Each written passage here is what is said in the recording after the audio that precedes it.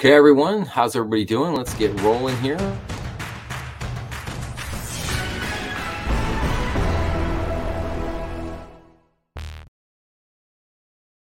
everyone is having a wonderful weekend. Welcome back to the Banker Next Door podcast. I am your host, Dr. Joe Berquist. Today, we're going to be doing a review of the new movie, Dumb Money, the Gamestop story. I hope everyone will find this interesting. So let's get right into it. So the GameStop story, so the GameStop story here, let's run down. So this is basically a brand new release. It started in 2023. The runtime of the movie is approximately 1 hour, 45 minutes. The movie was directed by Craig Gillespie, and the cast is an excellent cast starring Paul Dano, Pete Davidson, Vincent D'Onofrio, America Ferrera, Nick Offerman, Anthony Ramos, Sebastian Stan, Shailene Woodley, and Seth Rogen. So the overview of the movie is I think it's better to introduce the players in the movie. So you have the Robinhood, which is, for anybody who doesn't know, is the trading app. You have Citadel, one of the largest hedge funds, if not the largest hedge fund in America. Melvin Capital, which was another smaller hedge fund.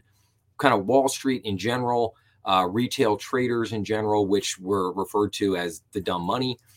The time frame of this basically unfolded over 2020 and 2021, basically during at the height and as of the pandemic as it played out. This was the retail stock craze, basically over what was called the stunk stocks, which was mainly GameStop and AMC. This also had to do with the usage of the Robinhood trading app and how that usage really exploded over this period. And we'll get back to that in just a second. This was also about how hedge funds basically got caught in what was known as a short squeeze. And then finally, Wall Street really becomes aware of the power of Reddit during this entire period here. And so what happened here? So what was the over? And again, some spoiler alerts here. If you haven't seen the movie, a couple spoilers here, but I'm going to try not to get rid of too much here. So I want to provide everybody with kind of an overview here. So this movie, basically what happened was, so if we take a step back for a second, we go into the pandemic. So the pandemic hits in early 2020, roughly, March, April timeframe of 2020. Everything gets shut down. People are working remotely. The kids are out of school. Everybody's basically at home. So during this time period, you had the Robinhood app launches, and the Robinhood app, which was really built around what you would call gamification. They really tried to take a lot of elements of video games, and they tried to add that into the app. And so, in other words, to try to make the app more entertaining, more fun, specifically targeting younger people. Sorry, millennials. I would say younger millennials, Gen Z. They were really going after that younger. I don't know if you want to say like 18 to 34, probably be a good age range to say there for that. So they were really going after that crowd, that target market. And with everyone basically being home, this was the perfect opportunity for that. Everybody kind of jumped onto this and jumped into it. And it really just took off. So then you had hedge funds. So hedge funds were, kind of what I call their normal modus operandi. They were issuing a lot at the time called collateralized loan obligations, or CLOs, and they were using this in a very real way. They, buy companies, basically put a lot of debt on the companies, and then sell those companies off. Or if they do a lot of short selling and things against a lot of companies. One of the books that I'm going to go over here. I probably won't get to until January, but there's a book basically right here, if I can show this, called the Lords of Easy Money. And I'm going to go into this book in great detail and spend a lot of time on it. But one of the things that it talks about here on the books is collateralized loan obligations, and basically how during what was called the ZIRP period, the zero interest rate program period by the Fed, that CLOs just really took off. And, basically there was just this endless appetite for debt. And because debt was so cheap, and it was just rolling off. So that was just part of kind of what was going on in the hedge fund world right now. So but what was going on primarily with GameStop and with AMC was these stocks were being tremendously shorted. And if you could, and what happened was, if you could buy a lot of shares of those stocks and drive the stock up while those shorts were still in play, in other words, there's still, there's option contracts still out there against that stock, you create what's called a short squeeze against whoever is holding those options that are looking to short the stock. And that's the crux of what happened here. So while if you were a retail investor and say you bought GameStop at, I don't know, $25 a share, and now it's up at $300, $400, $500 a share, as a retail investor, you're doing great. And that's fantastic news. If you're the hedge fund that's betting against that stock and you've got options out there, you got a lot of put options out there trying to short that stock, you could be in the hole for millions, maybe even billions of dollars, depending on how much you've bet to the downside. I'll put it that way. So we got, and then we have kind of Wall Street's attitude toward retail investors and Twitter and Reddit. So, and this is one thing I could be wrong about, but I asked, I would probably have to go talk to a good friend of mine, but I'm pretty certain I heard this before. Professional traders, they use what's called a Bloomberg terminal to do their trading. And I'm pretty sure on the Bloomberg terminal, it has kind of a news feature where they would basically monitor a lot of activity going on Twitter, which is now X. They would monitor a lot of activity and things that were going on there, particularly as it related to stocks, to try to give them a little bit of insight into, what was going on social media. But I don't believe that people on Wall Street necessarily, as maybe a few people were, but I don't believe as a whole they were really paying attention to Reddit. And what is Reddit? So for anybody who doesn't know, Reddit is basically like an online forum. A lot of different boards and forums on Reddit. You can go on there and get into any different types of many different types of groups, topics, different things like that. But there was one board on there called Wall Street Bets, where a lot of people who were into a lot of retail investors that were into investing, they would go to Wall Street Bets to just talk about what they were doing, the trades that they were making. People would talk about stocks they like, things that were going on, stuff of that nature.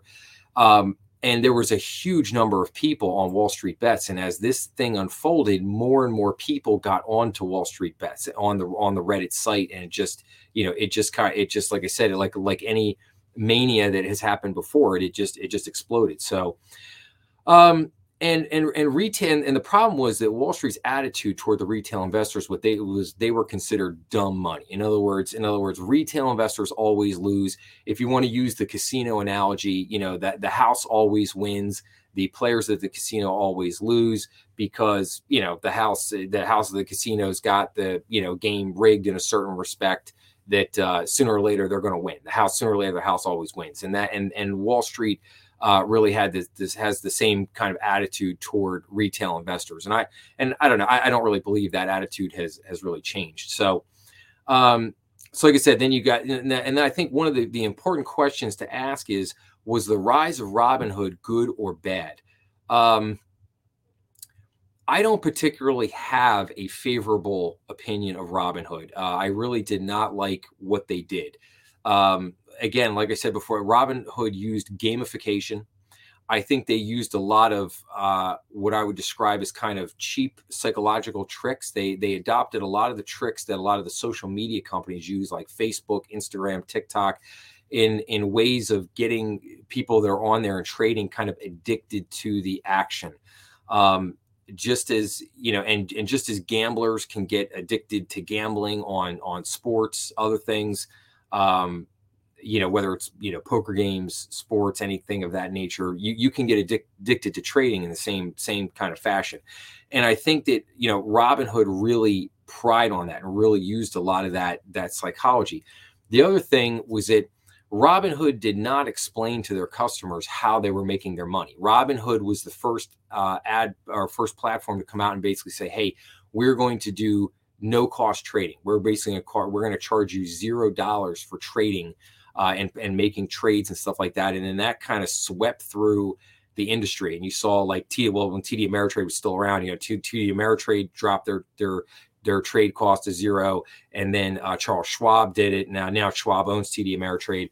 But then you've seen a lot of other platforms adopt this same premise of like, hey, we're not going to charge for trading, and we're going to drop that. And basically, it was Robinhood that kind of kicked that off. Now, in the movie, there's a very critical scene where the two CEOs, the founders of Robinhood, are being interviewed, and they're asked, well, how do you guys make money? And it's basically like, oh, well, we have, payment order flow, and it's kind of like, oh, well, what is that? And it's kind of like, yeah, well, Citadel pays us to get our trading information, and then they, we give them our trading information and they pay us or whatever, and they kind of gloss over that real quick. And that is in my opinion a very critical thing to understand. Like in other words, nothing in life is free. Everything has a cost to it. And that cost is hurting retail investors in a very real way. There are a couple other books that I'm going to get into extensively on this topic. One is the very famous book now, Flash Boys, from Michael Lewis, which was written back in 2014. It was all about high frequency trading and everything that was going on there with payment order flow. Also, Dark Pools. Dark Pools was written by Scott Patterson, another excellent business writer that I really enjoyed a couple of his books. But those two books really focus on the inner workings, what you would call the plumbing of the stock market. And there's a lot to kind of unpack and understand there. So, but I think Robinhood was really taking advantage of a lot of their customers and doing it in a very bad way. And there's some things in the movie you'll see that yeah, I think they should have gotten in a lot more trouble at the end of the day than they did. So, and then we get to our main protagonist of the movie, Mr. Keith Gill, who operates under a stage name, a pseudonym, if you will, of Roaring Kitty on YouTube. He also has a Reddit page where he operated under another name called Deep Effin' Value, which was kind of a funny name. But so. And we'll get into this in a minute here, but one of the things that I would like to understand a little bit more is did people really understand that deep? I'll just call it deep value. The deep value over here on Reddit was Roaring Kitty on YouTube, and I'm not sure that people really made that connection and really understood that was the same person. So keep that in mind. We'll come back to that in a minute here. So. So what are the kind of pros and cons? What did I like and what did I not like about this movie? Well, the movie had a phenomenal cast. I thought it was a good story. If you've seen the movie The Big Short, it was done in kind of a very similar-esque style to The Big Short, where you had a number of different characters in a number of, you had the kind of the hedge fund people. Then you had like the retail traders, you had our main person, Keith Gill, you had his family. So you had a number of different characters and a number of different situations going on here. And while a lot of these people don't necessarily meet or interact in the movie, you follow their stories, through to the end. So you do see how they kind of end up there as they're going along. So the cons, I didn't really care for the ending. It kind of I think they kind of got to the end and almost felt like they didn't really know what to do, and they just kind of, all right, let's just wrap it up real quick. And they left. I felt like they left a few things out of the movie that they could have had in. Like again, again the focus here was on GameStop, but there were some there was AMC, there were some other stocks that were involved in this as well. It wasn't just GameStop, but I think what they really wanted to capture in this movie was the essence of what was going on at the moment, and just this mania and this craze for buying these stocks, which was fueled by social media and the rise of the Robinhood app, and younger millennials and Gen Z really getting in to kind of the stock market for the first time through the Robinhood app, through social media with Reddit. But then how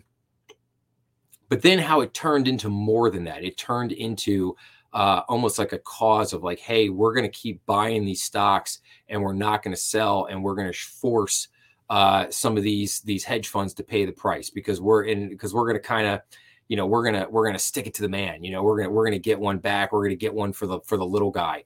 And it really turned into kind of a working person versus the elite type of situation, which again made this, I think, which is one of the things that made this story so fascinating, so interesting to look at and interesting to study. And I think there's a lot of lessons to be learned from this on all sides. The retail trader side, hedge funds, Wall Street. And I think this has changed a lot of things. I do think that Wall Street's perceptions of social media, the power of social media, and how if they get on the wrong side of things, it can go very badly for them. I'm sure that there's a lot more attention paid to some of this stuff right now. So ultimately, what's my rating here? Okay, I'm giving this movie 4 stars out of 5. That's my rating here. Like I said, I dinged it a little bit for the ending, which I thought could have been a little bit better. And like I said, just just a couple of things that they left out. I thought they could have gone in a little bit deeper on Robin Hood, which they didn't do at the end of the day. But overall, I thought it was a very entertaining. It was a very fun movie to watch. It was very entertaining. I thought the director did a good job of just making his point at the end of the day, really hitting on what the crux of the story was, and that was kind of the mania that developed. Like I said, kind of the working class versus the elite type of situation that it turned into. And then ultimately how things unfolded. And it was kind of interesting because it ended, but it ended, but it didn't end. Like there again, it took a little bit longer, I think, to play out than necessarily what they had time for to squeeze into an hour and 45-minute movie. But definitely highly recommend the movie. It was a lot of fun. I really enjoyed it, and I suggest everybody go on and check it out whenever they have time.